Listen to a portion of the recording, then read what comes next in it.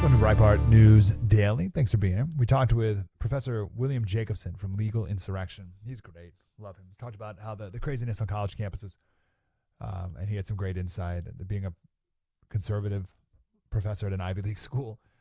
He's great. So we talked to him. That is available on the SiriusXM app. But I want to present here the opening segment of the show.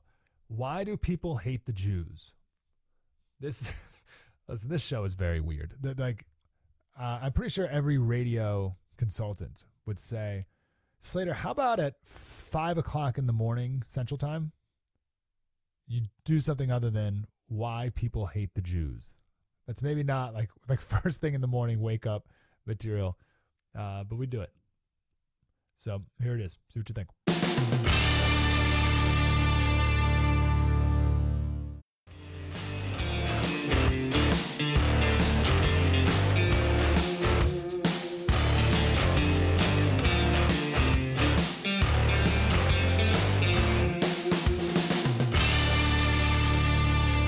All right, here's what I'm doing in this segment.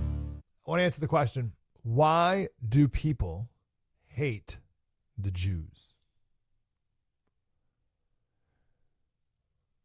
Isn't that interesting? Like, why is that? Around the world for all time, there's been no more persecuted minority than the Jews. There have been other persecuted minorities, of course, but not more than the Jews. What gives? Why? What's going on? So I'll give what I think the real reason is, the main reason. But there's a lot of other theories, and some all play roles. Thomas Sowell, he goes with the economic reason. He says Jews have succeeded in places where other people have not, and therefore there's resentment there. He said he was talking to a rabbi once, and the rabbi asked him what Jews would need to do in order to not be hated so much. And Thomas Sowell gave him one word: fail. There's a term called middle men minority. So these are groups of people who live in a far-off country. So they're a minority, but they serve as an intermediary between two groups of people in that country they're in. So they're a minority and they're a middleman. And there's actually lots of examples of these. There's, and this is why I love Thomas Sowell so much. He does these cross-cultural analyses. It's brilliant. There's a community of Jewish people in South America, history of Chinese people in different Southeast Asian countries, Indians in East Africa, Armenians during the Ottoman Empire, all these different groups of people, and a lot of them served as middlemen minorities. Now, Jews are the most prominent middlemen minority wherever they've ever been, to the point where middlemen minorities all over the world have been known as the Jews of wherever. So the Lebanese were known as the Jews of West Africa. The Parsis were known as the Jews of India. So clearly they're the most prominent of the middlemen minorities. So they're the economic go-between between two different groups of people who, for whatever reason, don't like each other. And then Jews would come in and fill that void. Other people have too, but Jews would do it. So there's risks to this. First is, if one group charges higher prices, it's the middleman who gets blamed for it. The Jews get blamed. So if rents go up, the Jews get blamed. The middleman gets blamed. Second risk. The middleman is seen as someone who isn't doing anything. They're not working hard. They're not farming. They're not toiling in the fields. They're not creating. They're not working in factories. They're not producing anything with a tangible output. The Jewish person is this middleman between the Polish landlords and the peasants. And rent's going up. Why is the Jew raising my rent? And he's not even doing anything. He's to blame for all my problems. They make money off our backs without working hard themselves. And this builds resentment. Third reason, this is the Thomas Sowell economic argument for why people hate the Jews and always have everywhere. Jews often, when they come into a place, they come dirt poor. They have in the past. Just abject dirt poor. In 1908, Jews in New York City slept 5 people a room. That was the average density, if you will. Very poor. So how did they rise up? Well, they had a culture. Ding, ding, ding. The keyword of the Breitbart News Daily with Mike Slater show. They had a culture. They have a culture of wanting their children to succeed. They have a culture of working hard, not just Jews. Koreans in Atlanta average 63 hours a week of work, and 20% of Koreans in Atlanta work over 80 hours a week. Okay, so it doesn't matter. Whatever culture you are, if you work that long, you're going to do well economically. Jews have a culture of wanting their children to succeed, working hard, saving money,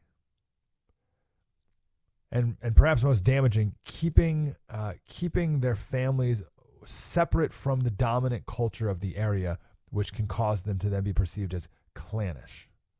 And this has been an accusation not just against Jewish people, but other middlemen minorities around the world. Oh, these Armenians, they're not assimilating, right? They keep to themselves, and that can be problematic. They also have a culture of kids getting involved in the family business. Kids learn the trade from a young age. And this was true Jews in America, Lebanese in Sierra Leone, Koreans, wherever, again, right? So and that ties into this keeping to themselves idea.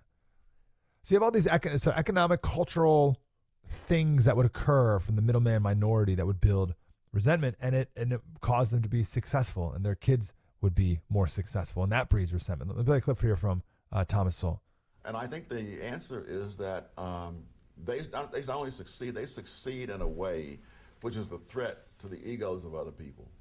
That is, no, you can envy a Rockefeller, but he's no threat to your ego, because you say, listen, anybody can be rich if he's born a Rockefeller. But the guy who comes here, let's say from Vietnam or Korea, and arrives here with little more than the clothes on his back and a few words of broken English, and a decade later he has his own little business, and you see his son a few years after that getting ready to go off to Harvard or MIT, you've got to ask yourself, you've either got to, you've got to hate yourself for saying, my God, I've been stagnating. This guy was nothing, and now he's risen up. Or you're going to have to hate him. And most people, when they have a choice between hating others and hating themselves, they hate others. Oh, such a good line. Most people, when given a choice to hate themselves or hate others, will hate others. So if you have a choice to hate yourself, or question yourself, or to take stock of yourself, or hate that guy who's succeeding, you're going to hate the Jews. Amazing. Never underestimate what people will do when their egos are threatened. And then how people can use a group of people as a scapegoat for all their problems. And people get a lot of power. People get a lot of power by calling a group of scapegoats, what are parasites or bloodsuckers and all the rest, to explain why you're not doing well in life and they are. They're doing well because they're bloodsuckers, and that's why you're not doing well. But right? That's so easy. That's such an easy game.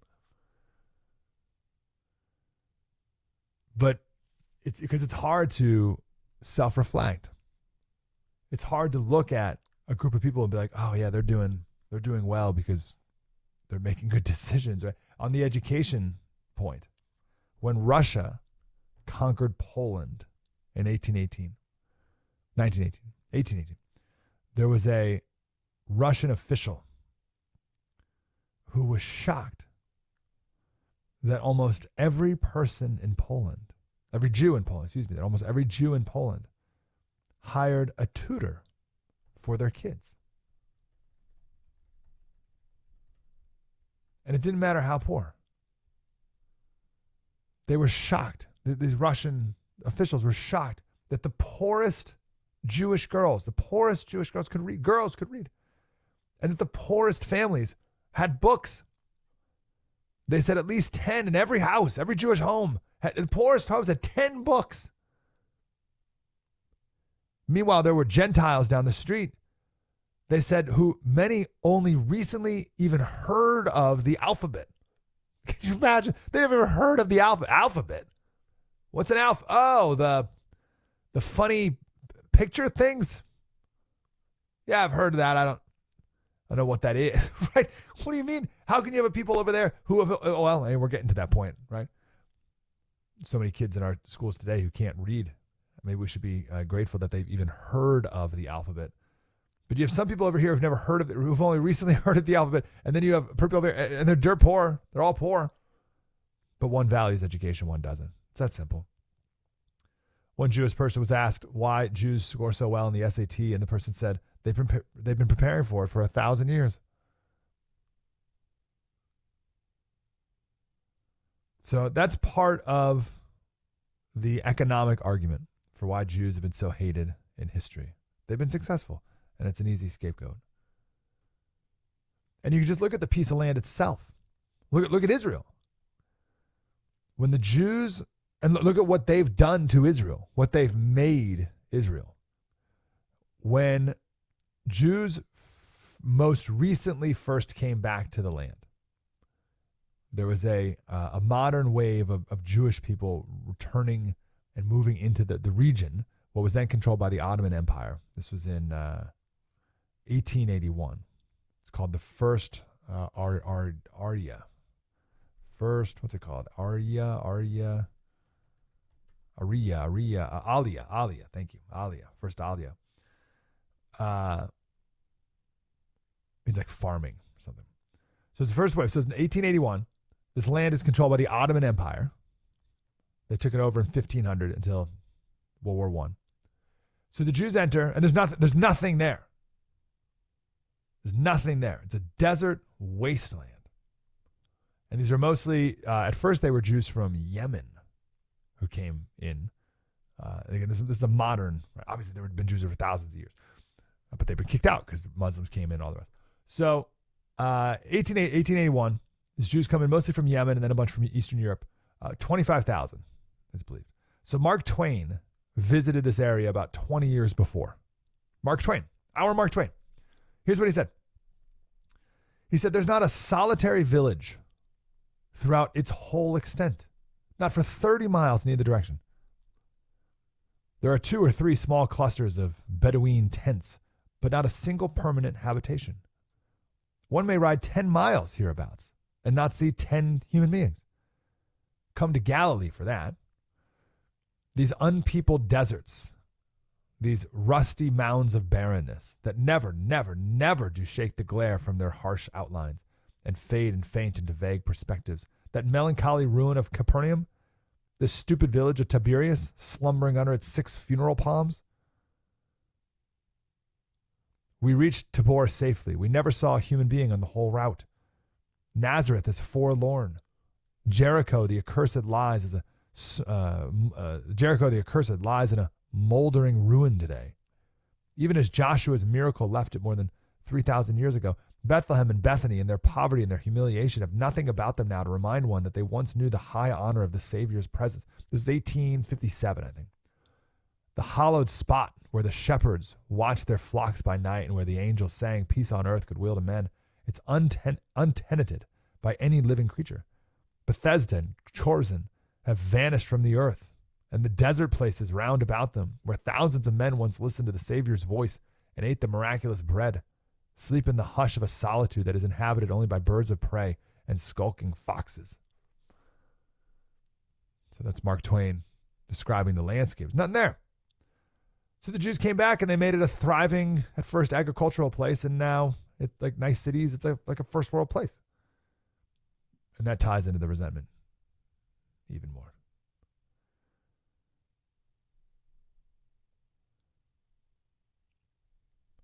So that's the economic argument, why people hate the Jews. By the way, the Holocaust killed 6 million Jews. But that 6 million number is mostly the nature of better technology, right? But many other places around the world would have done the same thing in as high of numbers to Jews if they had the opportunity, if they had the technological ability. And even worse things will be done in the future as technology gets more powerful, because all technology does is reflect the wickedness of the human heart. It doesn't, right? You know what I mean? It's just, it makes us more of who we are. It's the same thing with money. Like, as people think about this, like money will make you a bad person. It's like, no, you are. Money just amplifies. It doesn't even amplify it. It reveals. It better, like if you came upon $1 billion, it would reveal your greed and all the rest. It would be more revealed than it has in the past, but it doesn't change it. And that's true of technology too. It just reveals more of who we are. And that's not good. So what of this hatred? Eric Hoffer, he wrote a book called The True Believer, Thoughts on the Nature of Mass Movements. He said when Hitler was asked whether he thought the Jew must be destroyed, Hitler said, no. We don't want to destroy the Jew, because then we would have to invent him. It's essential to have a tangible enemy, not merely an abstract one. So if we destroy the Jew, then we'll have to make another kind of Jew. So we don't want to destroy them. We just, we need enough of them to blame. Hermann Rausching, he was a member of the Nazi Party. He left Germany in 1934, so early on in it all, and he renounced Nazism and moved to America, and he wrote a book called Conversations with Hitler. Maybe you've heard of this book before. And he made this point, or he's quoting Hitler. He says, the goal was to kill the Jews in Germany. But, Hitler said, we cannot rest content with that. It is only the beginning of a merciless struggle for world domination.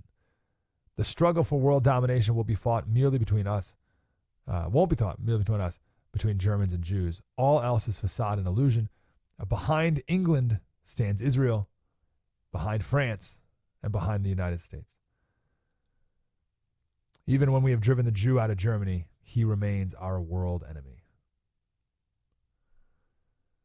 And add Germany as another data point of every time Jews are persecuted and kicked out of a place, the economy of that place collapses. And there's never, and this builds into my what I really think is the reason why, when Jews, so this country, for whatever reason, attacks the Jews. Oh, we got to get rid of the Jews. They get rid of the Jews, and the economy collapses. And there's never any reflection of, oh, maybe what they were doing was actually valuable, right? As we were saying before, it's like, oh, we got to get rid of the Jews. They don't do anything. They're just bloodsuckers. They're these middlemen. They don't work hard. They don't do anything. We got to get rid of them. So they get rid of them, and then everything collapses. And they're like, all right, huh? Like no one ever thinks that. No one ever oh, maybe the Jews were actually helping to us.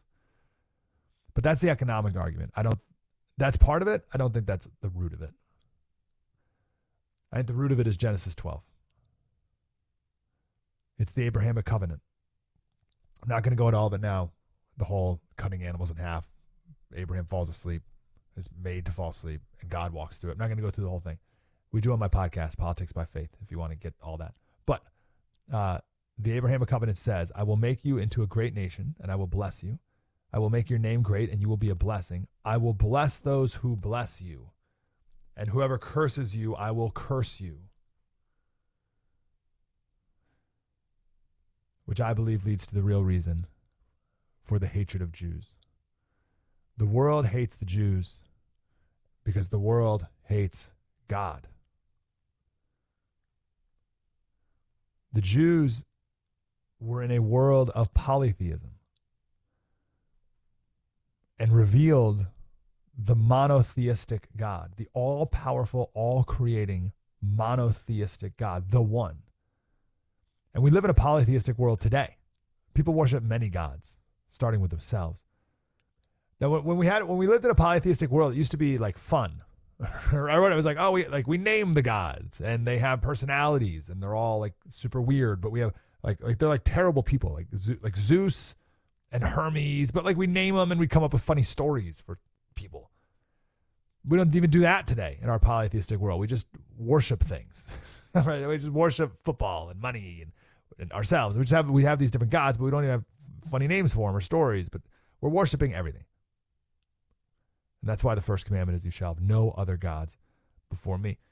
So the Jews bring in this monotheistic God. It changes everything. And Jews are God's chosen people. Deuteronomy 14:2. For you are a people holy to the Lord your God, and the Lord has chosen you to be a people for his treasured possession out of all the peoples who are on the face of the earth. So that's it. That's just the reality of it. If you're God's chosen people and the world hates God, who do you think people are going to hate? So I appreciate the economic arguments, and there's truth to it. I think those are rationalizations. I think those are after-the-fact rationalizations. I think the root of the hatred is we hate God. People may not even be able to articulate this, but it's just it. Like, it's just Satan. It's just how it works. I hate God. Here are God's chosen people. I hate them. It's pretty simple. It's a pretty simple calculus. So I think that's the root of Jew hatred. And even if someone can't articulate it, that's what it is, deep in their heart, deep in their sinful, wicked heart.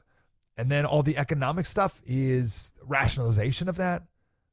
It's like, oh, I hate those people. And you may not know why, but I hate those people. Why do I hate them? Because they own all the banks or whatever. It's like, oh, yeah, I hate them because of the banks. So all that other economic stuff is convenient to cling to as you hate and ultimately kill. So that's it. That's why people hate the Jews. Now, the next question, which I don't have a full answer to, is why Jews vote for Democrats. Okay, now, I can give sort of like an academic argument, like we just did about why people hate the Jews, an academic and theological argument. Hopefully that was presented well. Why Jews vote for Democrats? That one you got me. I asked Alan Dershowitz yesterday on the TV show, who's a Democrat. He's voted Democrat forever, right? By the way, if you want to know about the history of Israel in a more modern way, his book, The Case for Israel, is fantastic. Just a couple bucks online. It lays out, every chapter is, here's a claim from like the Palestinians or whatever, and then he just debunks it, and it's a great book. So I said, hey, Alan, why do... I don't think I said Alan. I wasn't that. I think I said Professor. It's not like we're pals. I said, Professor, why do Democrats vote, or why do Jews vote for Democrats? And he said, well, they just have for a long time. That's it. That's his answer. They just do. They just have, and it's one of those things. That's just what people do. It's why do black people vote for Democrats? They just do. No, he had no real answer. When I was at a radio show in Tennessee, when I first got to radio, would have been like 16 years ago or something, and there were still blue dog Democrats in Tennessee. And when I moved to Tennessee, I was like, what are you guys doing with a Democrat? What's going on here? Why is John Tanner, this Democrat who votes with Nancy Pelosi 98% of the time, why is he the congressman here? And people's answers were like, oh, people said this all the time. If my daddy knew I voted for a Republican, he'd be spinning in his grave. I got that answer all the time. I said, what are you talking about? I don't get that answer at all. What do you mean your daddy would be spinning in his grave? Like, first of all, that's not a thing. Like, people don't spin in their graves. And so stop saying that. Like, stop like having that over you. Like, you can't act, you can't do a thing because you think people are just like would be upset. That's not a real thing. So knock that off. And he wouldn't even, because your daddy, your granddaddy would rationally look at the situation and be like, oh, that's not a Democrat, or that's not who I would have voted for. The parties have changed, so it's okay. And then we eventually voted him out, but it took a while. And same thing with Jews voting for Democrats. I got no other answer. You got an answer? Why do Jews vote for Democrats? I think I just explained why people hate Jews. I cannot explain why Jews vote for Democrats. Hopefully this has been revealing, just like it's been revealing for Jews giving to universities. Right? A lot of Jewish people coming out being like, why am I giving tens of millions of dollars to Harvard again? Clearly they hate Jews. Like, what's happened? And I asked that to Alan Dershowitz too. I said, what's up with Harvard? And he's like, oh, I've abandoned Harvard. I've left. Harvard has an extremely, at least, I think he said questionable relationship with Jews. Another questionable about it. banned Jews from being in the school for 100 years, hundreds of years. So it's not questionable at all. I don't know why Jews vote Democrats. If you have any ideas, I'd love it.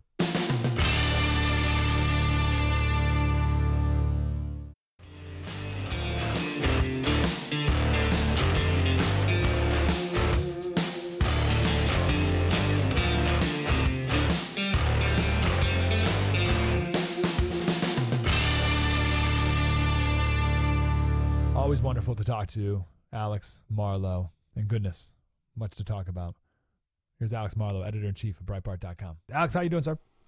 I'm doing great, Mike. I hope you had a nice week. And thanks to the whole audience who has supported Breaking Biden, made the New York Times bestseller list, which is kind of shocking in some ways because they don't like doing that stuff. They like to discriminate against conservatives, so they're a very corrupt entity. But I will tell you, it's very helpful for getting the word out because a lot of people, and my mother, who works for us at Breitbart News, she was just having a conversation with a friend who's a liberal yesterday and was kind of tuned out until she mentioned New York Times bestseller list. Then all of a sudden she's back in. And that's just one of the realities we live with is that they cheat, and their cheating delegitimizes our good work. So I couldn't have done it without this audience, but there's a long way to go to get the messages in the book out. So if you're still sitting on the fence, it really, really is the reset we need because Biden's going to beat us if we don't get these new arguments out. But can I ask you about something you said, Mike? Please. You said Thursday's the best day of the week. Yeah, oh, yeah. Why? Oh, there's no question. Why? I want to hear. You don't I love Thursdays. I've always loved. But I love the preekend. The preekend is lunch Thursday to lunch Friday. Like I think the preekend is a great time. But we're a long way from lunch Thursday. I mean it's 5:05 You started midday lunch. Thursday. Yeah, then it gets to be the best day of the week. Oh, yeah. I'm Wednesday afternoon is when I start because that's when you're approaching Thursday. You're closest to Thursday on Wednesday afternoon. Yeah. So that's when I start. Yeah. It's the best because obviously everyone loves Saturday, right? That's obvious. So people are very excited about Fridays because it's the day before Saturday. But Thursday is the day before. You get excited about Friday because it's Friday Eve. So I'm already, we're there, man. We're there. We're almost at the finish line. So get excited now because it's you don't just be excited about Saturday on Saturday because then you've wasted the joy of the Saturday. So you get excited about it on Friday, but why not extend that one more day to the Thursday? I have two analogies here. One is I always thought Christmas Eve was the best day of the year. Bingo. So I'm right with you. Keep going. And so here's one where you can help me with this because you have a little more parental experience than I have. So tomorrow I'm the mystery reader at my son's school at Master Marlow School. Are you going to read Breaking Biden? Which chapter from Breaking Biden are you going to? The Hunter Biden one, of course, like the one where he's in the hyperbaric chamber with his White Claw. Yeah, I'm going to read that section. Or maybe the art grift where he paints with a cocaine straw. And you'd be like, you kids, listen, this artwork on the wall right now, it's good. It's good, really good. What you're missing is the cocaine straw. Yeah, the jack-o'-lantern you guys were drawing earlier, like that's nothing. Check out Hunter. I'm on the fence about telling him I'm the mystery reader because I think he would love the anticipation of Dad's coming to school. But it's supposed to be the mystery reader. So you may know this, Mike, but I've got a little bit of a anti-establishment streak. So I am willing to go against the recommendations and tell him so he would enjoy it. But I think anticipation is most of the joy of the thing. Yeah. We just had this. We were going to surprise my mother-in-law with a vacation, and it was going to be this whole, blindfold her, bring her down, the whole thing, right? And it's like, no, it's the month before the vacation when you look forward to the vacation. I don't want to rob someone of that. And I think if you don't tell your son, maybe there'd be more joy in the moment, but I think you're taking from him the excitement, and that's most of it. All right, but here's a quick retort to that. So I'm with you on a personal level. My better half is doubly whatever you just said, just the same intensity. It's the she does not want a spontaneous vacation. She doesn't want a spontaneous present. She wants to build up to it. Totally loves all that. But I think there was a study that came out. I wish I had it in front of me, but I didn't know this would be on the agenda, mostly because I've diverted the agenda. But I didn't know this would be on the agenda. There's a study that came out last year that the most fun things you do are spontaneous. And I found this to be totally stunning, but I've tried to pay attention to how much I'm actually enjoying stuff since I read it. And it does feel like spontaneous fun it's very good. It's good to do things spontaneously. So so maybe we've got it wrong. Maybe Christmas Day is the best day, Mike, and me and you are just out to lunch. Well, there's nothing spontaneous about Christmas Day, though. The spontaneity wins. Spontaneity is good because spontaneity implies playfulness. And that's what's good about it, I think. It's the playfulness, it's the frivolity, it's the just like the quick joy of the unexpected moment that occurs. But it's play, and adults don't play anymore.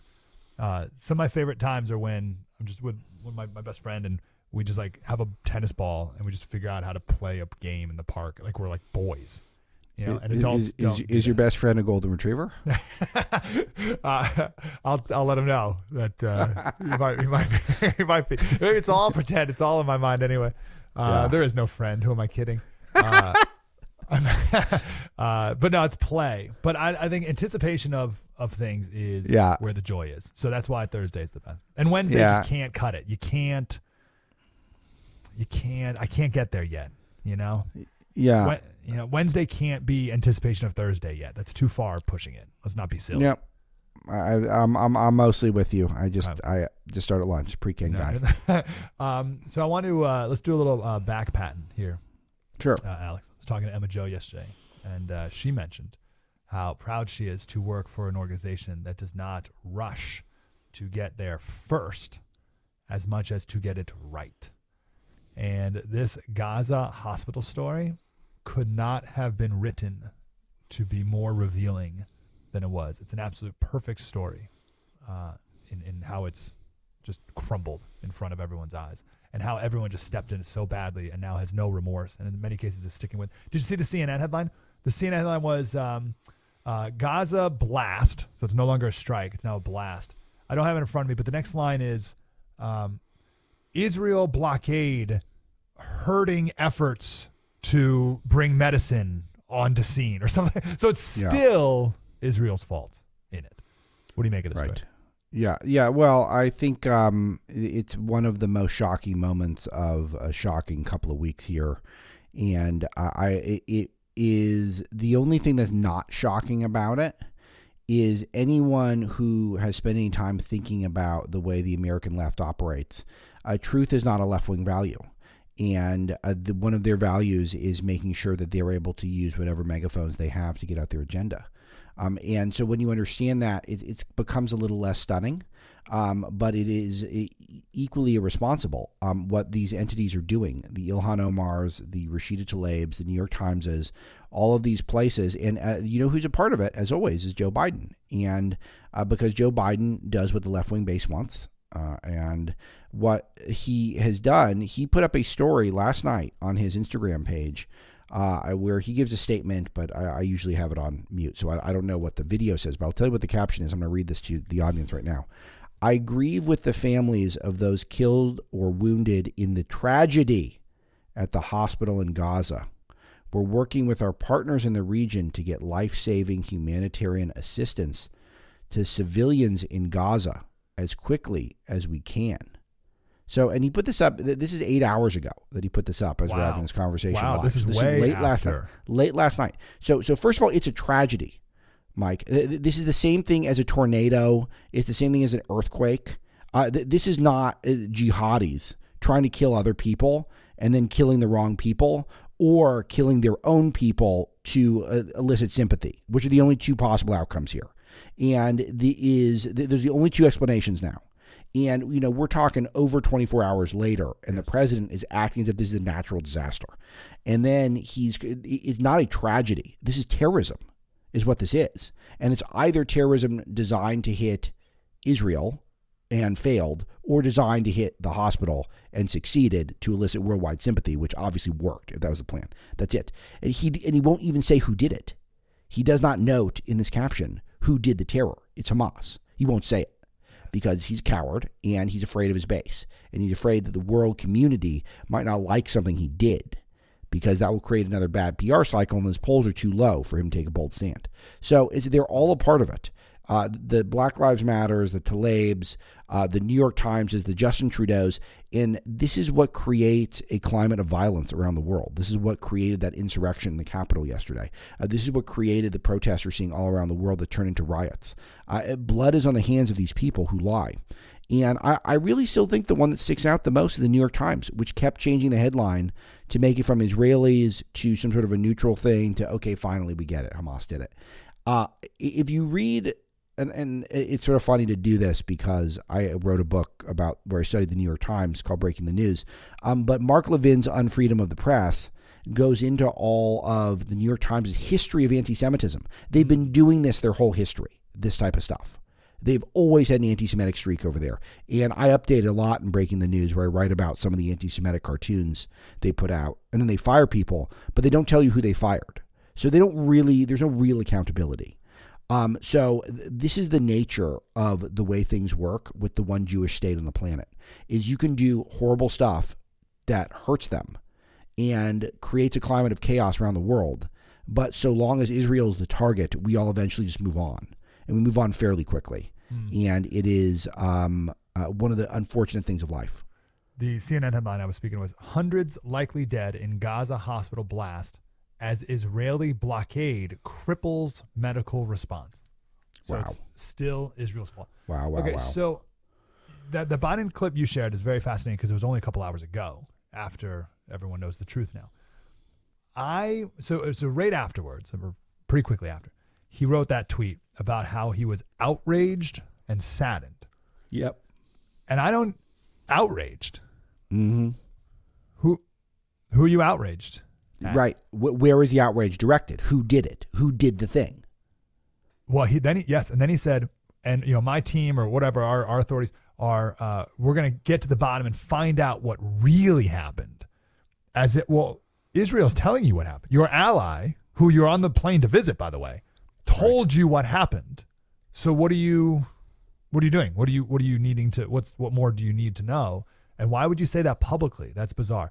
But here's what I want to ask you, Alex, and no one knows this more than you. I have had a tendency to assume the best in people. I don't want to lose that. As cynical as I've become about everything, I don't want to lose it. So when we were talking to Emma Jo yesterday, we were talking about this story. And the thing she brought up was this desire for clicks, right? And that's definitely a driving force. And that to me is, that's more of a neutral thing, right? I don't think you're evil if you have a desire for clicks. I don't think you're an anti-Semite if you have a desire for clicks, right? And then I brought in they must take the voice of the oppressed at all times. Yeah, that's right. All right. So that's a little, I don't even know if that's anti-Semitic, and the result might be, but that's not their intent. Right. But it might be even more than that. And that's where I'm uncomfortable going to. I don't want to necessarily ascribe evil intent to something that can be explained through something less than. Yeah, so it's a little more nuanced, but you've got it in the ballpark, because definitely I think that is where it starts. I think it starts with Israel's seen as oppressor, and the Islamic states nearby, we're not even states in some cases, are seen as the oppressed, and I think that is oppressed by the by the West, because we're all self-hating, all that stuff. I do think that's the kernel. I think that's where it starts, but it does get more complicated than that, because I do think that if you want to be more charitable, by the way, it's just underdog. It's just like we root for the underdog. Israel's got a thriving nightlife and a thriving tech community, and obviously pound for pound they're the best military. I mean, are we going to send all of our new transgender people that we're training? I'm just making fun. We have some of the most badass military people on the planet. I know they listen to the show, and we love them. But it's the look at what we're doing. We have the Admiral Richard Levine, who goes by Rachel. We disgrace ourselves. Like we're intentionally disgracing our own armed forces all the time, and the people who don the uniform in public American life now, Lloyd Austin, Mark Milley. I mean, these people stink. So Israel doesn't do that stuff. So, it's the world looks at that and sometimes they root against it. But what the effect is anti-Semitism, because to side with Rashida Tlaib, who is clearly an anti-Semite, to immediately take the New York Times word for it, which is, if you're an informed person, they have a history of anti-Semitism. And it's not just a long time ago, it was recent. They recently had to fire people for anti-Semitism within the last few years. And to not have the basic understanding that Hamas does this stuff all the time, where they put their military bases inside hospitals so that if they get bombed, then a bunch of civilians get killed, and so they win the news cycle, that they are not as accurate as the Israeli armed forces, so they often bomb their own people by accident just because, it's all close quarters and you got to be precise, and they're not precise. They're just a rogue. They're not even a real government. So the mistakes happen. But people don't even take the time to understand those basics. And the result does have the effect of anti-Semitism, even if every single person who holds those viewpoints isn't sitting around obsessed with the Jews. Yes. But as we know, anyone who spends 5 minutes online knows a lot of people sit around obsessed with the Jews because they're confused by why they have so much more money and power per person relative to most other entities on the planet. And for some people, they only see that as a bad thing because we're taught that. We are taught to hate the people that succeed. We are not taught the people that succeed, you look up to them. It used to be if you saw someone going down the block and they had the nicest car in the neighborhood, I would think, at least this is what I was told, you would be told to go see if you can get an internship with that guy. Like, he knows what he's doing. If the family is well-dressed and everyone has manners, then you would think, oh, that family has it together. Let's go hang out with them. Now it's the opposite. Now it's, oh, do you look down on me? If you're like that, should I judge you negatively because you've had a level of success? That's Israel to the rest of the world. They're the size of New Jersey. They're in a sea of non-democratic entities that are all worse off. They're a democracy in the middle of it all. They defend themselves. They seem to have a good time when they're at relative peace, which they have been for a while. So people hate that. But the effect is anti-Semitism. But you can't ascribe that motivation to every single person who's made mistakes here. But it is the same effect. I had a part two, but I've been speaking for like 4 minutes, so I should. No, that's good. I want to get to that part two. So that CNN headline, it's written by, there's 3 people on the byline. One of them is Sana Noor Haq, H-A-Q. So I looked her up on Twitter, and she has a Palestinian flag in her Twitter bio as a CNN writer. I'm stunned. So on this, why people hate the Jews. So we spent the first half hour of the show on this topic. How about that? So I have to clarify that Richard Levine is not armed forces. I'm making a tongue-in-cheek joke because he gets to wear the uniform. Well, so I want to say that for anyone who's going to dunk on me on. You have to call him Admiral. Like how? Yeah. Like even like let's say you were named Admiral. If you were named that position, would you walk around with a uniform on? I'd be like, all right, people, come on. Like, this is where we're gonna have to work on this because I admit I'm not totally fluent on why the Surgeon General wears wears the uniform. But I will say I'm well aware that there is no Richard Levine has no say in what goes on in our military. I understand, but I will tell you that Mark Milley with his White Rage stuff and Lloyd Austin with all of his defense contracts, like all that stuff is just embarrassing, and they're not good representatives. No. And we are trying to transify our military, which debases us, and that does take away from the Green Berets and the SEAL Team 6s and the people who spend a lifetime becoming total badasses to make the whole country look good, and then we disgrace it with this other behavior. And I feel like those people are probably with me and probably fired up at what we're doing. Sure. But I can't speak for everyone. So we spent the first half hour of the show talking about why people hate the Jews, which is, I I guess risky at 5 a.m. I don't know. I don't know.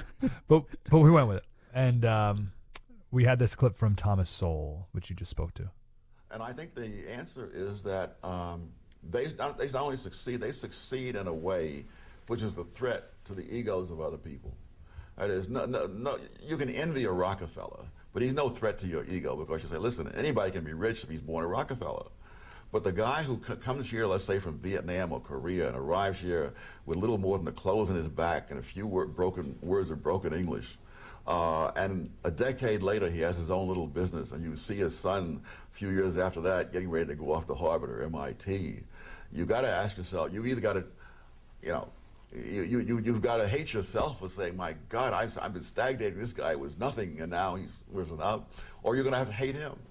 And most people, when they have a choice between hating others and hating themselves, they hate others. Great. He's so brilliant. He's so brilliant. Yeah. So here's the follow-up question. So we spent a half hour on that, tried to do an academic and theological argument as to why people hate the Jews. But the question I don't know, and yesterday I asked this to Alan Dershowitz, and this morning we asked it to William Jacobson from Cornell Law School. Yeah, he's great. And now I ask it to you. And none of them had an answer, by the way. Both of their answers were, I don't know, was the answer. Or Dershowitz's was, because they always have. Why do Jews vote for Democrats? Yeah. Okay, so why they vote for Democrats is a number of reasons, but a lot of it is that the religious Jews vote more Republican. But the problem is Judaism is not a problem; it's just a fact. Judaism or being Jewish is not just a religious thing; it's a cultural thing. So it's a ethnicity and it's a religion. I think it's unique in that regard. Yeah. Like I'm actually ethnically Jewish. Because I have a lot of Jewish blood. I think I have more Jewish blood than Catholic blood, but my Jewish side of the family was more secular. So when my mom, who was raised a Jew, and my dad, who was raised a Catholic, got married, it was natural I would be Catholic, even though my dad actually had a Jewish grandparent. So technically, I'm a Jew technically by ethnicity, not by practice. There's a lot of combinations of that around the world, and the ones who practice are more conservative, just like any religious group. I mean, they just get more conservative pretty much, with maybe a couple of odd exceptions. But for the most part, that's how it goes. So, but the secular Jews, it's about being secular. The main thing is the secular people vote Democrat. And it is the more secular you get, the more likely you're going to be Democrat. I think it starts there. And then it gets more complicated. I haven't really contemplated this question too much in recent years, and there's a lot probably people who've thought deeper about it, the Dennis Pragers of the world. But I do think it starts with religious Jews are actually not always voting Democrat. Secular Jews quite often do. Jews also congregate, I think, in cities a lot, and cities tend to be Democrat. It's another cultural thing. It's another major cultural factor. Like in L.A., where I grew up, where I was stunned to learn how few Jews there are on the planet, because I grew up around just 40% of the school is Jewish, and I was like, really, this is like 1/3% of the world, like really? I thought it's not 40%. It was very odd to me when I figured that out. And it's a one-party town. It has been forever. So the idea of not being a Democrat in a place like L.A. is just very odd. It just you can't do it. I mean, I can do it, but most people can't. So it's one of those things where. This is not a Tom Sowell answer. He would have a much better answer, but I think those are a couple places to start. Yeah, no, can you add to me? It's the secularization of it, which ties into Prager. So I also talked to Prager yesterday, and he said it's if you don't hate evil, you will not be strong on Israel. And the Democratic Party, and more, as you said, the secular part of our country, regardless of whatever your ethnicity is or whatever, has left hating evil and now embracing evil. And therefore, just the end result of that has always been hating the Jews. That's just part of it at the end of that road. Yeah. Let me ask you a big question, Alex. This has come up a couple times because I think Israel's waiting for, by the way, Alex Marlow, editor-in-chief, Breitbart.com, Breaking Biden, buy the book. You're like a couple weeks late, but it's okay. Plenty of time to still get it and get it higher up. No, it's going to be relevant until the election, and I think more relevant. So get it. Don't worry about it. You're not too late. So I think Israel's waiting for all the dignitaries to leave before they start whatever they're going to do in Gaza. And I don't know, maybe Biden talked him out of it. And now the Prime Minister of England's there today. And I don't know who's showing up tomorrow. But if they're wanting to get on with it, I bet they're sick of house guests coming over.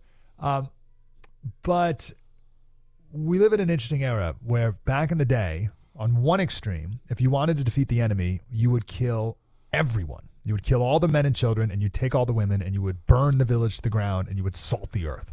And you would then win. So you had 100% civilian casualty, but you would win.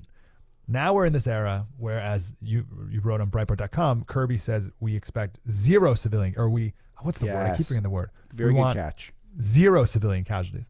So it's like, okay, but you definitely can't win. Like there's no war on that extreme. It just can't happen. So you got to be somewhere in between. How should one think about that? How should one proceed in a war in that paradigm? You can't. It's such a good. I love this because this shows how close Mike reads. So I put up an article at Breitbart yesterday, which I should have plugged, about all the ways Joe Biden has harmed Israel. And I listed 12. There's probably more, but it was, I think I got my point across. And the 11th item on the list is telling Israel that only 0 casualties are acceptable in the war against terrorists, which is what Biden's aide John Kirby told reporters. And that is literally, Mike, like saying you have to make an omelet without cracking eggs. I mean, yeah. It can't be done. It's just one of the side effects of war. You want to keep them to a minimum. We all want to keep them to a minimum. But first of all, it's impossible. Second of all, the Biden administration does not give a crap about this. They droned a car full of children in Afghanistan and fired no one. Not one person got fired after they essentially murdered children. So they don't care. They're creating an impossible standard to give themselves an out if they want to pull back or if they feel like they're getting squeezed by other international, they're not allies, but people who they're scared of overseas. It's all just manipulating, and it's totally dishonest because you can't do it, especially when you're dealing with people who literally use human shields. And the human shields thing, it sounds like a conspiracy, but it's not when you see the logic behind it. Because what happens, you see how the media reacts when Jews kill anyone innocent. They didn't kill anyone innocent in the hospital. The Hamas terrorists did that, but the Jews still got blamed. And so that's what the media does. And it's not just Al Jazeera. It's the New York Times and the Associated Press and half of our Congress, including Joe Biden himself, seem like a little wishy-washy on it. So that's why they're setting it up. This is a setup. It's all a big hoax. The Biden administration doesn't really believe that. They're saying it because they don't like Israel, and they haven't, and they're trying to make life difficult for them. So do not be fooled. The proper number of civilian casualties in a conflict like this is 0. The proper number. Wow. Yeah. That article is all the ways Joe Biden has harmed Israel. It's on Breitbart.com. You can click it there. Last question for you, Alex. We'll let you get started on the best day of the week here. Tonight, Joe Biden is speaking to the public, right? So this is like a nationwide address. Is this going to be on all the network TVs and everything? Is this like one of those? I don't have it in front of me exactly how it's going to be broadcast. I'm sure the producers can grab it for you during the break. But whenever Joe Biden speaks, it's always interesting because, as I note in Breaking Biden, he's got a fastball, and he's got a unique skill in that he has this ability to talk to everyone as if they're trauma patients. So he can speak to the world in a way that he really can be convincing that he feels your pain. And he has honed this over time, and he also has a lot of lived experience. Again, as I document in Breaking Biden, I think all this stuff is really important to understand him. If we're going to beat him, you can't dismiss him. He's been president. He's been elected for 50 years. So there's something about the guy that some people like. And one of the things is this thing, and I think it comes from his lifetime of enduring tragedy, first losing his first wife and daughter and then losing his son to brain cancer. He's dealt with some real trauma. And I think he has a way of talking to other people who are dealing with some things where he feels empathetic. Now, I don't think it's genuine necessarily, but he channels something. And I'm interested to see if he's able to pull that off, because that is a gear he has, and it always surprises people. But he's got another gear, which is our favorite gear, where he sounds like a total idiot, and that's always amusing also. So the first gear you spoke of, is this the appropriate moment for that tool? If he can pull it off. I mean, he's 80 years old. He obviously doesn't have a normal brain, but that's going to be the goal. And let's see if he can do it. The problem is that this one is a black and white issue. There's not a lot of nuance here. They'll find it. The only thing that you could have any nuance about at all is the open questions about how Israel missed the attack, which is still shocking and kind of hard to bring up at this point. But how, and Joel's done a good job sort of answering it. But this was the initial question that everyone in my life was asking me, and the only person I feel like who's even attempted to answer that is Joel. Joel Pollack, of course, at Breitbart, hosts the Sunday show here on Patriot. But no one's answering that question. But other than that, Mike, there's no nuance here. It's Israel got attacked, and now they're going to have to push back to some degree. That's it. That's where we're at. So it's how he's going to try to make it so that he doesn't alienate the terrorists, which he's going to try to not alienate terrorists because he does that stuff. I'd be very interested to see how he pulls that off, and my bet is he doesn't. My bet is it comes off bad. So I don't know. Did you see the clip of him on Air Force One yesterday? No. Was he falling over? Yeah. So he was upright, but it's a very interesting clip, and because so when you see Joe Biden, he looks frail, and I don't want to lean too hard into this because your book Breaking Biden is all about, hey, don't only focus on the fact that he's old. He's also all these other terrible, awful things that are much more important to focus on. That is true. Also, he's very, very old, and I've never seen him look this frail and weak. And part of it is, I'm going to Lubbock, Texas next week, and I'm like not looking forward to the flight and the hour drive, and I'm going to be exhausted. Right. You know what I mean? He's 80 and he flew to Israel. Like, that's a long thing. So I'm not being mean. It's just the reality of it. But he walked out he's on Air Force One, and he's wearing a zip up sweater. And you look older with that. Like, well, at least when you're wearing a suit and tie. That's a good call. Yeah, that is. And he's very well tailored, so that's sort of surprising to me. I haven't seen. Yes, I've never seen him not in a suit and tie. Yeah, so he's a zip up sweater, and his hair is kind of combed in a weird way because he probably just woke up from I don't know how they do it. Right up, it's a very weird look. It looks like he's in a nursing home more, and he had a really tough time speaking. And I'm not being mean because again, I would too. I'm going to be off a Southwest flight, and I'll have a tough time speaking. The show will sound weirder on Friday when I'm like half asleep, and I'm not even changing time zones. But it looks different. I don't know how he's gonna come across tonight, even just being old. Yeah, very odd. I agree with you. Why he's gaggling in his sweater. I've pulled up the photos. I mean, it does look like he's getting ready for bed here, which is smart people. When you fly private, I've not flown a lot of private, but Air Force One's essentially like that. It's but I've done it enough to know that the real pros. They're PJs. Like, you're in the PJs, like you get it because you're not wrinkling your stuff. And the more you sleep on the plane, the better it is that you get work done wherever it is you're going. So but he's President of the United States. So you should probably grab the jacket before he starts talking to reporters. So he does this stuff. I don't make the case in the book he's a genius. I just make the case that he's smarter than we think he is. And he's got a fastball. So so don't be confused that he's not capable of doing a really stupid press conference without getting his hair straightened up in a stupid sweater. Like, he's very much capable of that, Mike. I don't want to act like I'm not acting like he's, George Soros, who's, clearly a 200 IQ guy and is using it for evil. Like, he's not that, but it's, you're right about this is an exception that proves the rule also, because he's more conscientious of optics than we give him credit for. Also, that he's always well tailored. Like, he's not just in a suit. He gets good suits. And no one points this out. Like, it's a huge part of how he pulls off his act is he embodies traditional masculine characteristics when he presents himself to the world. Never discussed. We never talk about this. It's part of why he gets away with so much crap. Yeah, I'm looking at pictures of him and Netanyahu yesterday. Yeah, you're right. He looks sharp. And usually easy does. to be deceived.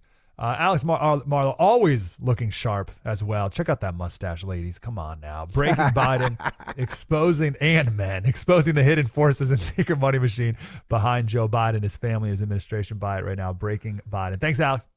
Mike, always fun. Thank you. Appreciate you, man. Have a great Thursday.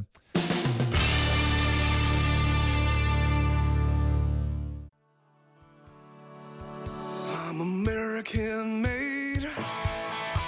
I got American parts. Thanks for listening to Breitbart News Daily, the podcast, full show on SiriusXM Patriot every day from 6 to 9 Eastern. We'll talk about the president's address tonight, of course. Also, I want to present a story from the Six-Day War in Israel, 1967, that clearly demonstrates two paths forward. And you can decide which is the more noble, which is the more practical, which you should do, and which one you would do. Do that tomorrow, probably 7 o'clock on Breitbart News Daily. Spread the word.